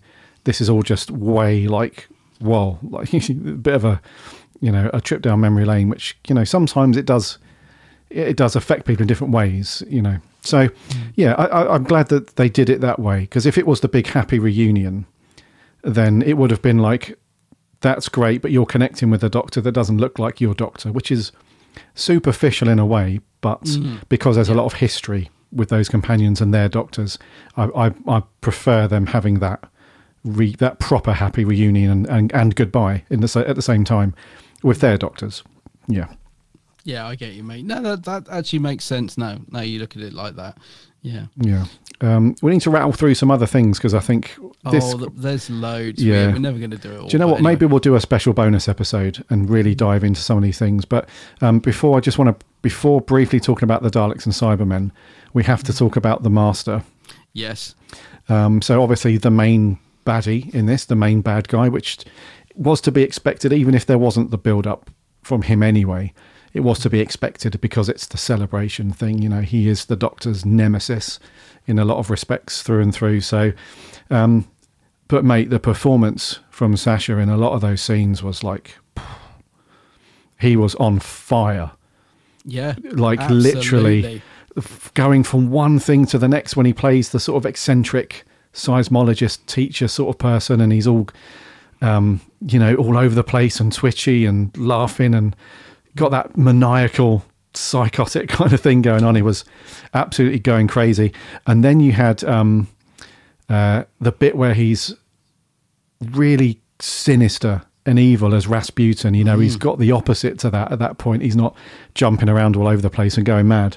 And then you've got the overall kind of, it doesn't know what to think's going on when he forces the regeneration into him from the Doctor. It's mad. And then at the end, the real kind of Anakin Skywalker moment, that was very much at the end of Revenge of the Sith, when Obi-Wan's chopped his legs off, and there's that moment where he realizes, like, yeah, I hate you, I want to kill you. It was that kind of thing for the Master. It was really, really, to me, that was the bit where the Master had been tipped over the edge. Up to that point, you always had this little thought, like, yes, he wants to kill the Doctor. That's never, he wants to, destroy the Earth or take over the Earth. He wants to kill the Doctor. But there was always that tiny, tiny little nugget, like, does he really want to do it? There's always that relationship in the past with those two. Yeah. But at that point, at the end, when he comes out of the TARDIS and he's got that look in his eye, it's like, yes, at this point, he wants to kill the Doctor. No bones about it. So all of those different ways that he played the Master, dude, is just mind-boggling. He must have been exhausted after that. What did you think, Tim? I'd imagine he was. No, I thought it was an absolutely fantastic performance from Sasha. He does do. when Sasha first was revealed as the Master, I remember saying he was going a bit crazy, and I would have loved to have seen him toned it down and be a little bit more suave like Delgado. And then when Sasha was on the behind the sofa extras of one of the Blu-ray sets, he actually said almost the same thing. He's like, God, Delgado's so smooth and quiet, and you could almost see Sasha processing, I want to take a little bit of this away with me. I'm going to refine my performance, I think, a little bit. He so did. I mean, he was still maniacal and crazy and almost Joker-like, almost like the Batman Joker, this absolutely insane individual. Like when he was being locked up in unit and he was like, oh, you're not locking me up here, are you? And proper scary. But he also had moments of calmness, like you said. The bit when he turned to Yaz and just said, Jesus, do you want me to bring you down to size? And he just says it so quiet and still, and the look in his eyes, he's really actually quite frightening. I think he's a great Master. I prefer the quieter, more sinister than the actual manic crazy, but a bit like the bit where he sat on the rock and Yaz left him behind, and he's like, he wasn't worried about it. It wasn't go crazy, I think Sasha's a great Master. I really hope we haven't seen the last of him. I really hope he comes back, because he's cool. I think he's got so much potential as the Master, and he is really scary, isn't he? He's got that look in his eyes that's terrifying, and I think him and Jodie play so well off each other. Whenever I've been critical about Jodie's performance, I've always said, when you get her and Sasha together, they seem to work brilliantly as the Doctor and the Master. So yeah, great performance from him. Very cool. Yeah, I hope he's back as well at some point. Yeah, he's so good. He actually seemed to, wearing the Doctor's coat and the scarf and the question, somehow that really worked on him. Really, in theory, that really shouldn't have worked, but it did. Yeah. It's kind of maybe because it's crazy. It's just the sort of craziest thing the Master would do, is wear all her clothes. A bit like Joey and Friends. I'm wearing all your clothes. That's crazy. But yeah, it's fantastic, mate. Absolutely brilliant in it. Yeah, and the Cybermen, or the Cyber Masters, as well as the regular Cybermen and the Daleks. I don't want to talk about them too much because, in all honesty, other than one of them, one of the Daleks, they were just tools, really, used by the Master. So, he had kind of grouped them all together with this grand plan to take over the Earth, set off all the volcanoes, do all that stuff. And sort of brought them together, knowing that if they work together, they'll be able to, capture the Doctor and, take over the Earth, all that stuff. But there was one Dalek that was very cool, and that was the Renegade, or the traitor Dalek, who appeared in the TARDIS. And the Doctor flips out at first. He's like, get out of my TARDIS, sort of thing. And he's like, in a nutshell, he's like, look, the direction that the Daleks are going in these days are just not our original plan, basically. And I don't want any part of it, and I would rather see us all destroyed than a universe with the Daleks how they are at the moment, or how they're going to be. So I thought that was really cool, and almost warmed to that Dalek. I thought he was I thought it was very, very, very, very cool, and a very very basic plot line. It's just, there's this Dalek that wants to take them all down. The only way to do that is to enlist the help of the Doctor, because that's a shared thing for them both. And he ends up getting captured and destroyed and stuff. But yeah, a nice little twist, if you like, that we've never seen from any of the Daleks before. Yeah, no, it was good, and when they exterminated the creature inside the Dalek, like you said, I did feel something for it. I was like, oh no. And then when they put Jodie in the casing as well, I was a bit like, oh, what the hell? So again, there was good stuff going on in this episode, wasn't there? Even though you're right, the Daleks and Cybermen, they did take a bit of a back seat, but I think they absolutely needed to. With an episode with that had all this stuff going on, you really couldn't do anything else with them. But in that sense, they were utilised quite well, I think. I still don't know if I like the design of the Cyber Masters, the regenerated Cybermen. There's something about that headset that it kind of worked in when I first saw them. I thought, yeah, I kind of get it, but seeing them again in this one, I'm glad they weren't in it anymore, really. I think, they were sort of in it enough for me. I didn't need them in it any more to do with the plot. I liked it when the Roof Doctor showed up and took them all out. I mean, again, another thing thrown in. The Roof Doctor appeared, kind of figured she would. Again, no explanation for her. That's another thread that's just been left, but let's not worry too much about that. But that was a great scene. Once again, I thought Ruth Doctor's so good. I really like the Ruth Doctor. She's very Fugitive cool. Doctor, as we call her, don't we? Is that Fugitive, what is that yes. her official title? Yes. Yeah. Yeah, she was very cool. She just rocks in, does a 2-minute scene, really strong performance from Jo Martin. Just she's so confident in that role, isn't she? Like, even though she's only in it for 2 minutes, she just walks in, takes out the Cybermen, right, get on with it, link that up, let's get this done, bish, bash, bosh. There you go, catch you later. So I'm like, the Ruth Doctor's just, takes no nonsense. We'll have to do another ep to dive into all this, because the Fugitive Doctor thing is a bit of a, I don't know if it's a plot hole or not, but I wasn't sure that was possible, because the Fugitive Doctor, as we know, wouldn't have been in the current Doctor's memories at all. So how would that Doctor have manifested? Let's not go down that rabbit hole. But there's like another rabbit hole, yeah. So but it was cool to see her, though. It was cool to see her rock up and take care of business as usual. So that was good. Okay, I'm trying to think of anything else to chat about that's not going to take us on a huge tangent that we're not going to have time to go down. But have you got anything else in your notes? There's just 2 things I want to say. Yeah. I know I've got lots in my notes, but anything that you want to mention now. But the first one is, I thought this is the best that Doctor Who has ever looked in terms of production and visual quality, because we were very critical of the Sea Devils and some of the episodes before that. Kind of justifiably so, but also not, because we were going through COVID when they were doing the production and everything, and it was a bit rushed and there was some problems there. But there were some big schoolboy errors with the visual effects on some of the past stories, and it just didn't really cut the mustard that you would think.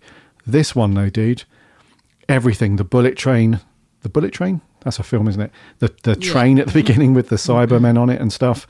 The planet, the converted planet, the cyber planet, and all that stuff.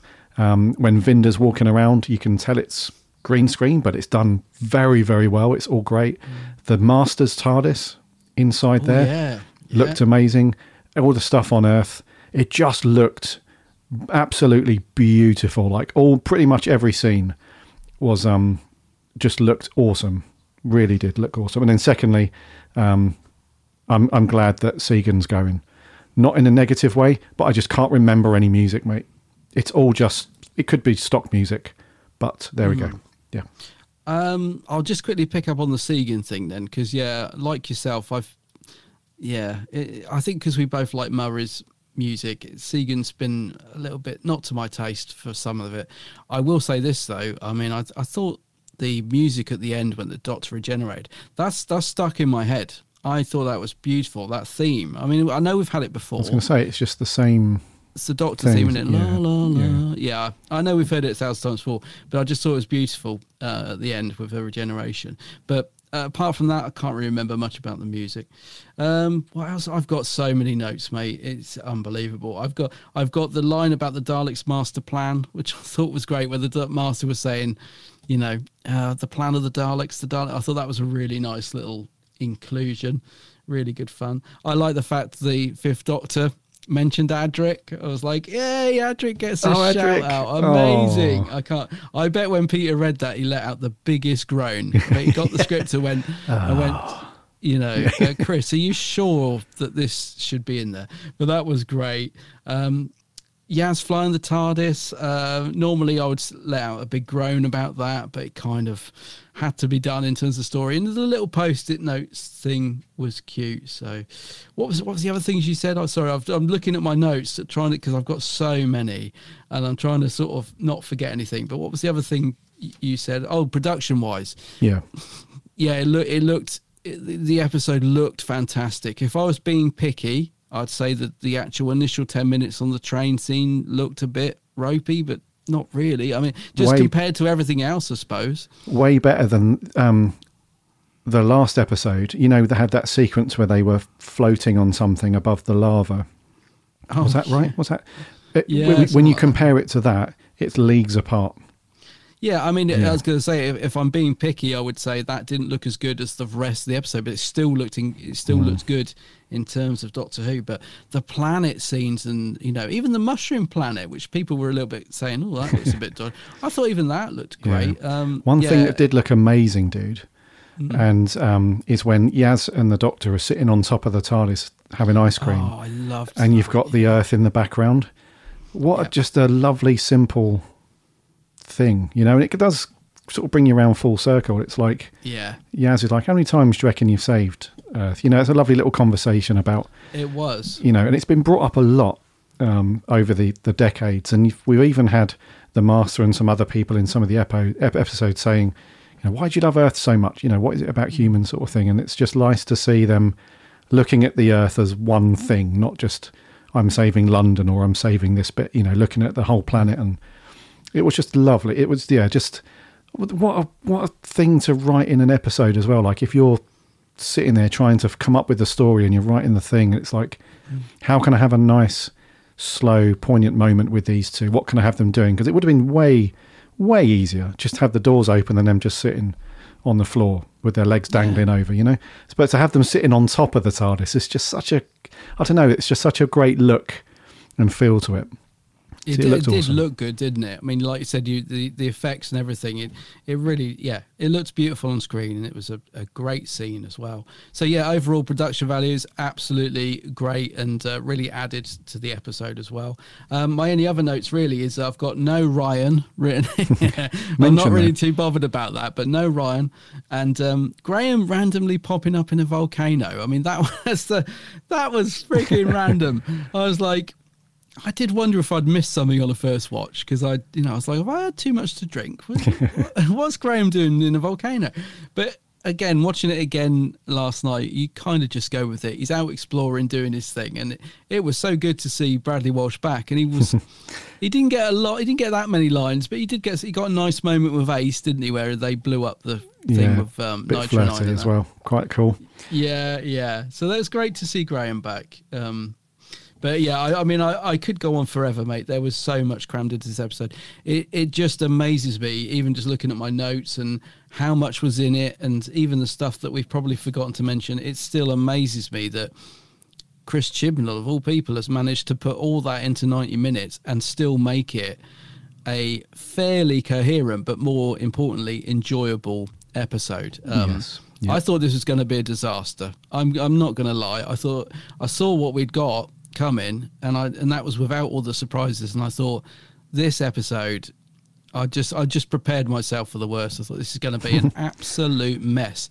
It may have been messy, but it was enjoyable, a hell of a lot enjoyable, and so many nice moments. I can forgive any plot holes or even bits that perhaps didn't work. I could forgive it because there were so many nice moments in this. It was a good episode, I thought. Same. And goes back to what we mentioned at the beginning. It's frustrating that we didn't see all of this stuff throughout. You can't erase, you can't go back and change it, but that does bring me on to just one little point I want to ask you before we wrap up, and that was one thing did strike me about the start of Chibnall's era compared to how he's ended it, and that is my initial thoughts after watching this was, had Chibnall sold out a little bit? And again, I don't care if he has, because I enjoyed it so much that I don't care if you do think he sold out. But I'm thinking about the Chibnall that came in wanting a fresh new start. He didn't want any callbacks to the old series at all. No returning villains. Series 11 is going to be brand new and fresh.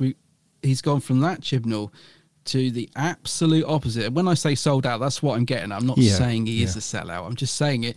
When you compare how he came in and how he ended, they are like two different writers, two different people. And I think maybe it would have been cool if he could have found a little bit more middle ground somewhere along the way. I feel like we've gone from one thing straight into the other. But yeah, as I said, I forgive all that because it was such a good episode anyway. Well, not forgive that, but I understand it because it's, I think he just wanted to go out with this on a high. On a high, he did, yeah. I think, yeah. And I think maybe he was kind of expected to throw in a lot of fan service anyway because it's a celebratory episode. And had it not been, I don't think we would have had half of it. To be honest with you. True. So that's good. True. I reckon. Yeah. Mm-hmm. So all in all, I think it's. I think we can both agree it's a really good, strong really good story to go out on for him and Jodie, right? I think so. Yeah. I think it's a great send off for Jodie, and I'm sure you feel the same. It feels good to be coming back and having a positive vibe to our first episode back. I was really worried that we were going to come back with an episode and we'd both be sat here saying, man, I'm so glad this era's over. Oh, Chibnall, what have you done? I was really thought it could have gone that way, and I'm so glad that it was a good episode. We both enjoyed it, and that we're able to be positive about Doctor Who. Mm-hmm. Yeah, same dude. Same feels there. Okay, so we might, if we've got time, we might do another episode, dude, and dive into a bit more of this. Maybe with the round table guys, get their view. Yes, with our writers, yeah. Okay. Okay, so scores on the doors. You can go first, buddy. What are you giving this? I'm giving it an 8 out of 10. Okay, Yep. Yeah, an 8 out of 10. I can't go to a 9. I mean, it just because of the story itself. It wasn't the strongest story, but it was a really, really beautiful, fun watch. So after you give your score, I might possibly put a 0.5 on there. Should I go 0.5? I will go 0.5. I'll go 8.5, and that's my final score. I won't go any higher because there were a lot of plot holes, and Vinda was back for no reason and was useless. And there was you could pick at it if you wanted to, but overall it was fantastic. I really enjoyed it. Rightio. Well, I'm going to go with an 8, buddy. A flat 8. You going for an 8? Yeah. I thought you'd be higher than me. No, I'm going to go for an 8. Similar reasons to you, really. I thought, there was a few problems here and there. It wasn't, never expect anything to be perfect anyway, but it certainly wasn't.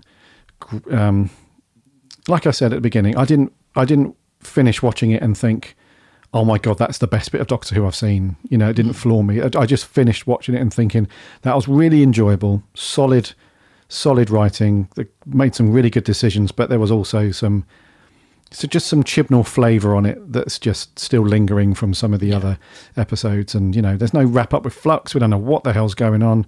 It was just like he's just abandoned that stuff. I mean, I think there are some logistical things that come into play a little bit. Like there's still that, did he say that in an interview, or somebody said in an interview that he assumed that this would be the very last Doctor Who story, or the Sea Devils were going to be the very last one, or something like that, before it was announced that Russell was coming back and he was going to dive into all that. So having to shift things around and logistical stuff, you can kind of get it to a degree, but it just feels like, the very strong narrative that it built up throughout Flux was just like, well, don't worry about that now, don't worry about it. So he wrote the stakes being very high in Flux, but now we're here. It's like they just seem a bit inconsequential. So, I must admit like that is a slight disappointment to me. I do feel like he threw the grenade in there and then just ran, and I don't quite understand that. Like, it was such the Timeless Child thing, and Flux was such quite a big deal. It does feel like he just threw it in there but didn't do anything with it. And that is something I'm slightly,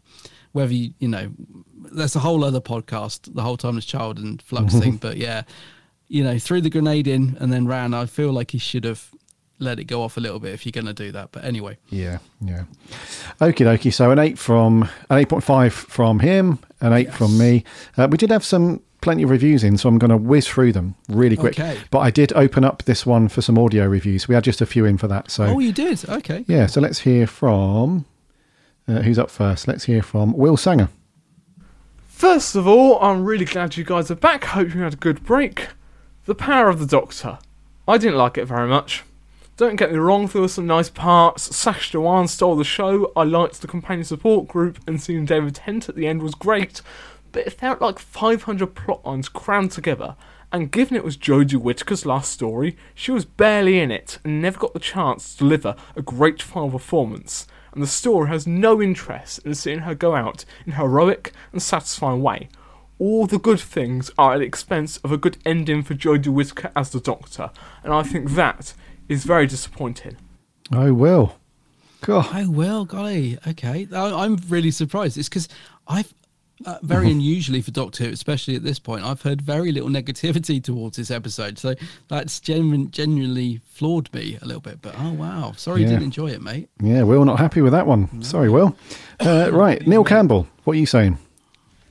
What about you fellas? How's it going? Before I get into my review, I just want to say I've never been a big fan of this era, but I was really hoping that it would end on a high note, and in my opinion, it really did. I loved it from start to finish. I thought everything was great about it. I really enjoyed Jodie Whittaker's performance. She downplayed it a wee bit, sort of downstated it, and I think it suited her Doctor so much better than all the Sonic and whatnot.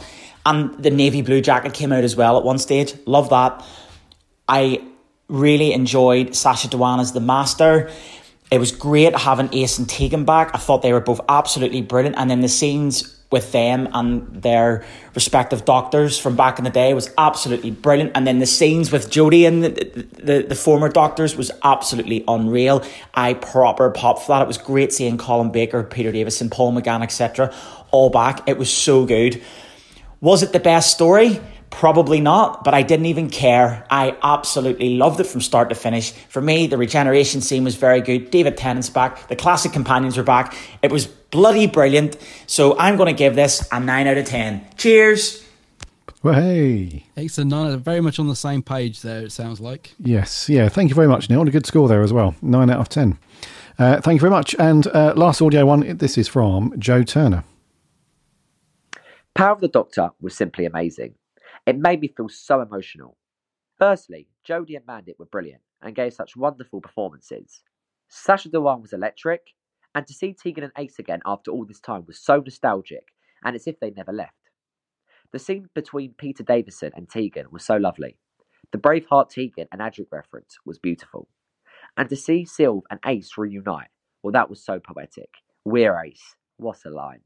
And the regeneration, well, that was directed astonishingly. The voices of the companions over the Doctor as she was about to regenerate left me an emotional wreck. Mel, Joe, and Ian Chesterton. Wow. Just to think, William Russell is now 96 years old. What a man. Then we get a lovely last line from Jodie.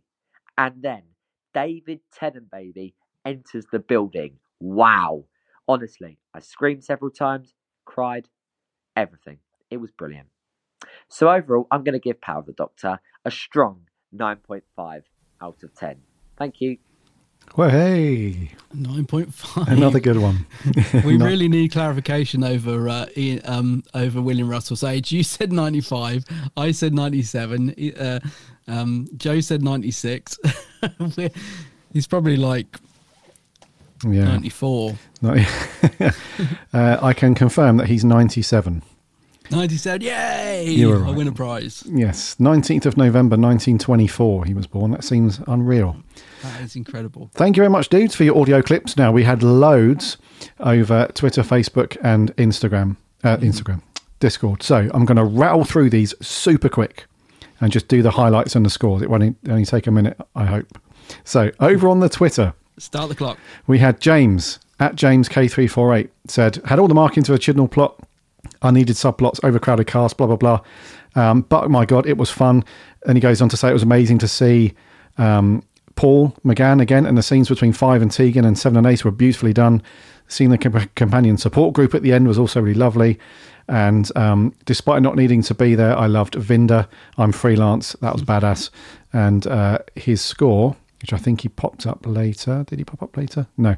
He just closes off to say kind of wanted him to be Glitch rather than a whole new incarnation in terms of 14 with Tennant, but we'll see, I guess. Thank you very much, James.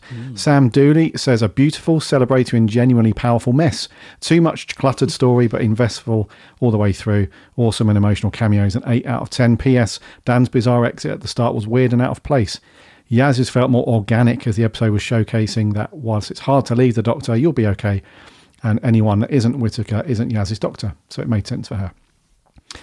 Jeff Tulin says, far too much for a tweet, too much for 90 minutes, fun but more bonkers than ever, much wasted, and the blatant copying, don't look at it too hard, it was good.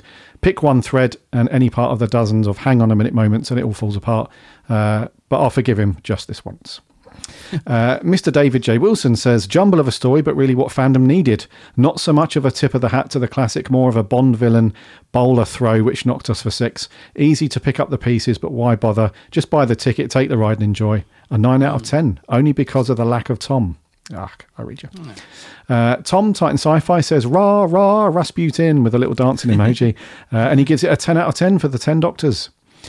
Ollie says, blown away. Such a brilliant send-off for the lovely Jodie, and her final words were perfect. I hope you enjoyed it too. Chippy T, fabulous. Fan service, always welcome. Return of Unit, same. Tegan Ace Kate, more than cameos. Sasha, the greatest master. Yaz, sensitive and brave. Goes on to give it a 9.5. Edward Giluli, finally Chibbers came good. The 90 minutes flew by. I loved the Master's jokes and he dominated the episode. Gives it an 8 out of 10. Our writer, Matt Steele, says, yes, not only did we have the Centenary special, but we've also got these two legends back after a short break. Thank you very much. I think Matt really liked it. Jacob says, some amazing moments and some great scenes, especially with the classic characters. However, the story wasn't great. Very typical Chibnall when you compare it to previous Regen stories. Like The End of Time, it doesn't compare. So a 6 out of 10 from Jacob. Tom Turlow says, it was a completely incoherent mess, and yet, in its own way, it was rather lovely. The plot was gibberish, Chibnall's dialogue was the usual subpar standard, and it was full of fan service nonsense, but it had moments of real tenderness. And he goes on to give it an 8 out of 10. Sarah Louise, the Running Whovian, says, a very busy episode with an unconvincing plot, but still held my attention. Great to see 5, 6, 7 and 8. Tegan and Ace. Kate made it as well. The classic Doctor companion scenes were beautiful. A 7 out of 10. Our buddies over at the Doctor Who show, Rob says, incomprehensible script, a ton of membraries, largely of stuff ripped from RTD's era, fan service galore, and yet through it all some really good lines and some really good moments. A messy end for Jodie, for Jodes. 6 out of 10 was never going to be any different. Rob Kelly says it was one of the most visually spectacular episodes ever made. It looked ace. If you really wanted to knock it, you could find holes in the plot, but that's true of all Doctor Who. It was an enjoyable and fun episode with lots of great moments along the way. 9.5. And lastly on Twitter, Jordan Wedgwood says, favourite episode of the Jodie/Chibnall era, had its flaws but enjoyable. Excuse me, Jodie's ending was executed well. Got to think that the clothes regenerating as well screams that Tennant isn't actually the 14th Doctor.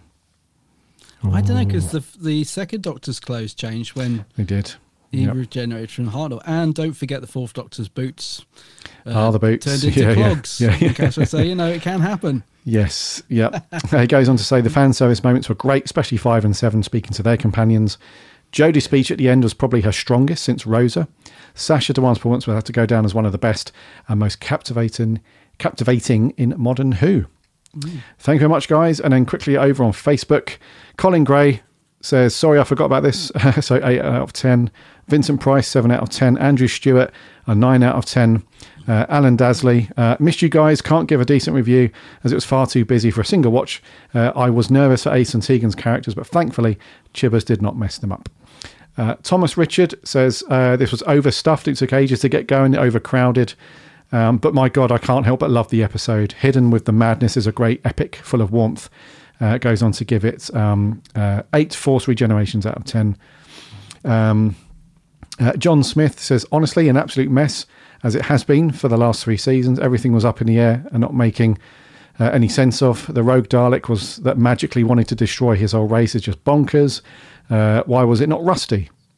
Why does he not know how to fly the TARDIS? Blah blah blah. Leaves it with very average 5 out of 10. Mark Harrison says, I was fearful after the last episode. The special effects on the train were not good. I like the way it dealt with Dan leaving. Simple but effective. The cameos were fun. Some nice moments. Gives it a 7 out of 10. Kevin Mullen says, better than Day of the Doctor as a celebration of this silly, funny, scary and remarkable series. I have loved Jodie's Doctor. We'll miss her a lot, and The Power of the Doctor was a very fitting farewell. It gives it a masterpiece. 13 out of 10. Wow, Kev. Craig Collier, really enjoyed it so much I wanted to watch it again the next day, and for all the Easter eggs and items I missed. I wouldn't say it was perfect, but definitely Chibnall's best episode, 7.5. Greg Taylor, I have to be honest, I never really connected with 13 like I have previous Doctors. It's not due to Jodie's performance, as she is a great actress. The main reason is the writing, but this was my fave episode of Chibnall's era, and I loved that he found a way to do a Dalek story, but this episode was just overtaken. And I'll give it, he doesn't give it a score, but just goes to say that I'm not only going to miss Jodie, but also Sacha Dhawan as the Master. I loved his manic performance. Christina Feldman, I will definitely be watching this on playback tonight after giving it an 8 out of 10 from a Who fan in the USA. Welcome, Christina. Colin Carey says, I like it. Nice to know it all came together at the end. Paul Carrington, Jodie's goodbye was really understated and warm. Really enjoyed the episode. First time for a while. I didn't understand it, but Ace was Ace. She's definitely got her own show in the vein of Sarah Jane Adventures, I'm sure. What a great ending. 9 out of 10. Susie Child says, welcome back. I enjoyed the ride. It certainly packed a lot in. It's great to see the return of former Doctors and companions. The Master was good fun. 8 Rasputins out of 10. And finally, Charlie Turner. Without giving anything away, I thought that it was pretty good. Not amazing, but one of the better Regen stories. But there have been some heartwarming moments here and there. An 8 out of 10 plus welcome back, guys. Nice. I think I'm doing all right for time. I'm rattling through these pretty sweet. And lastly, over on our Discord server, Gavrick says, I can't really put it any other way. It's my favourite modern Regen story. 8.5 out of 10. I'm an Idiot says, I thought the episode was a bit of a mess. Seemed like Chibnall was trying to play the nostalgic value to bring up the ratings, but it worked on me though. Love David Tennant's return. 7 out of 10. Bad Wolf Boy says, first of all, I want to say a huge thank you to Gary and Adam for the podcast. I've just started listening during the lockdown of 2020. I've just finished listening to every episode. Wow. Yeah. I replied to him on that. You did well there, to get through all of them. And he goes on to give it an 8.5. He says that a few plot threads fell through, but can't wait for the 60th. 8.5. Dalek Rex says they seem less concerned with telling a story and to do with creating social media buzz through cameos. As a result, we possibly got the most rushed, unfocused, throw everything at the wall episode in Doctor Who's history. But man, those cameos were absolutely amazing. Goes on to give it a 7 out of 10. Monty Savage says, you know what, Chibnall didn't do that bad. Yes, the dialogue was god-awful at times, but how cool was it to see all the Doctors? He goes on to give it an 8.5. Our writer, Jordan, says, I was pleasantly surprised. I was worried that bringing back my 2 favourite companions, Chibnall would ruin them, but how amazing was it to see them both in action again. And he says one of the best Chibnall and Jodie stories, an absolute blast. Brian from A2 Stoplight Town, I love that name, says the episode was a lot of fun, if somewhat confusing. It was great to see the classic Doctors and companions back. Sacha Dawn was incredible, 8.5. Doc Haunt says the episode was a lot of fun, from the Master's Rasputin dance to Tegan's Aussie attitude. Honestly, just happy Jodie and Mandip went out on a high, 8.5. Our other writer, Harry, says all those cameos brought me to tears. It was a fun ep with the Master's most hilarious plan yet. 8 out of 10. Who says, okay, so I was asked what the plot for this episode was and my mind went blank. Lol, what was the plan? Goes on to give it a 9 out of 10. Simon Hodgson, a 9 out of 10. Super Salmon, 8 out of 10. Lewis gives it goodbye Jodie and Chris. Hello David Tennant, Russell and Shooty. Why When says my review will be short in comparison to everyone else's, but it was decent by Chibnall standards. The plot was meh, but I had fun. The best bits are with the cameos and the classic Doctors. And lastly, Pootle's Bobble says another over busy plot, but I didn't mind as it sated my appetite for nods to the classic era in bucket loads. Ian Chesterton, Dalek Master Plan, Croydon, Braveheart, all that stuff. A 9 out of 10. Yeah. You guys were busy on that one. Yeah. Crikey. So overall, dude, I think it's unanimous. There's a couple of people that are not 100% happy, but mate, a lot of really good scores in there. And a 9, even a 13 out of 10 from Kevin. Jesus. Yeah. So, and even Harry, our writer, liked it. He's not the biggest fan of this era, is he? Yeah. Even he liked it. Yeah. So what a send-off, mate, for Jodie. I'm glad that they pulled something together and got some cool stuff in there. So, right. That's all that done. What are we doing next week, bud? Yeah, so I'm glad we went out on a high on that one after this era. But next week we shall be drifting back to some Third Doctor action. So we'll be watching the Silurians.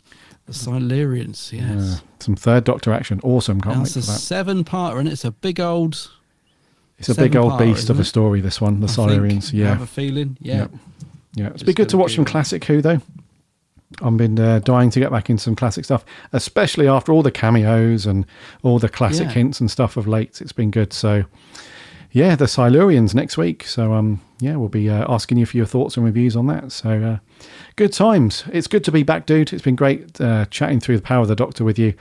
But for the sake of everyone's ears and our own sanity, let's end it there on episode 363. All righty.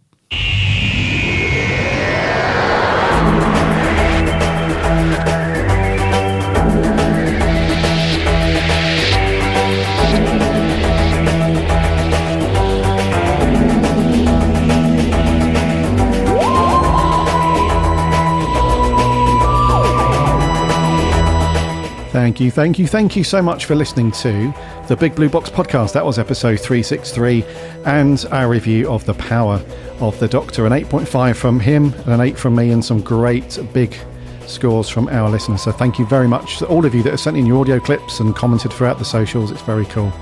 As Adam said, when we return next week, we will be reviewing the third Doctor story, The Silurians. So get that watched, get your Blu-rays, so your DVDs out or your BritBox fired up, because we'll be asking for your thoughts as always. In the meantime, make sure that you are following or subscribing to this podcast on your preferred podcast app.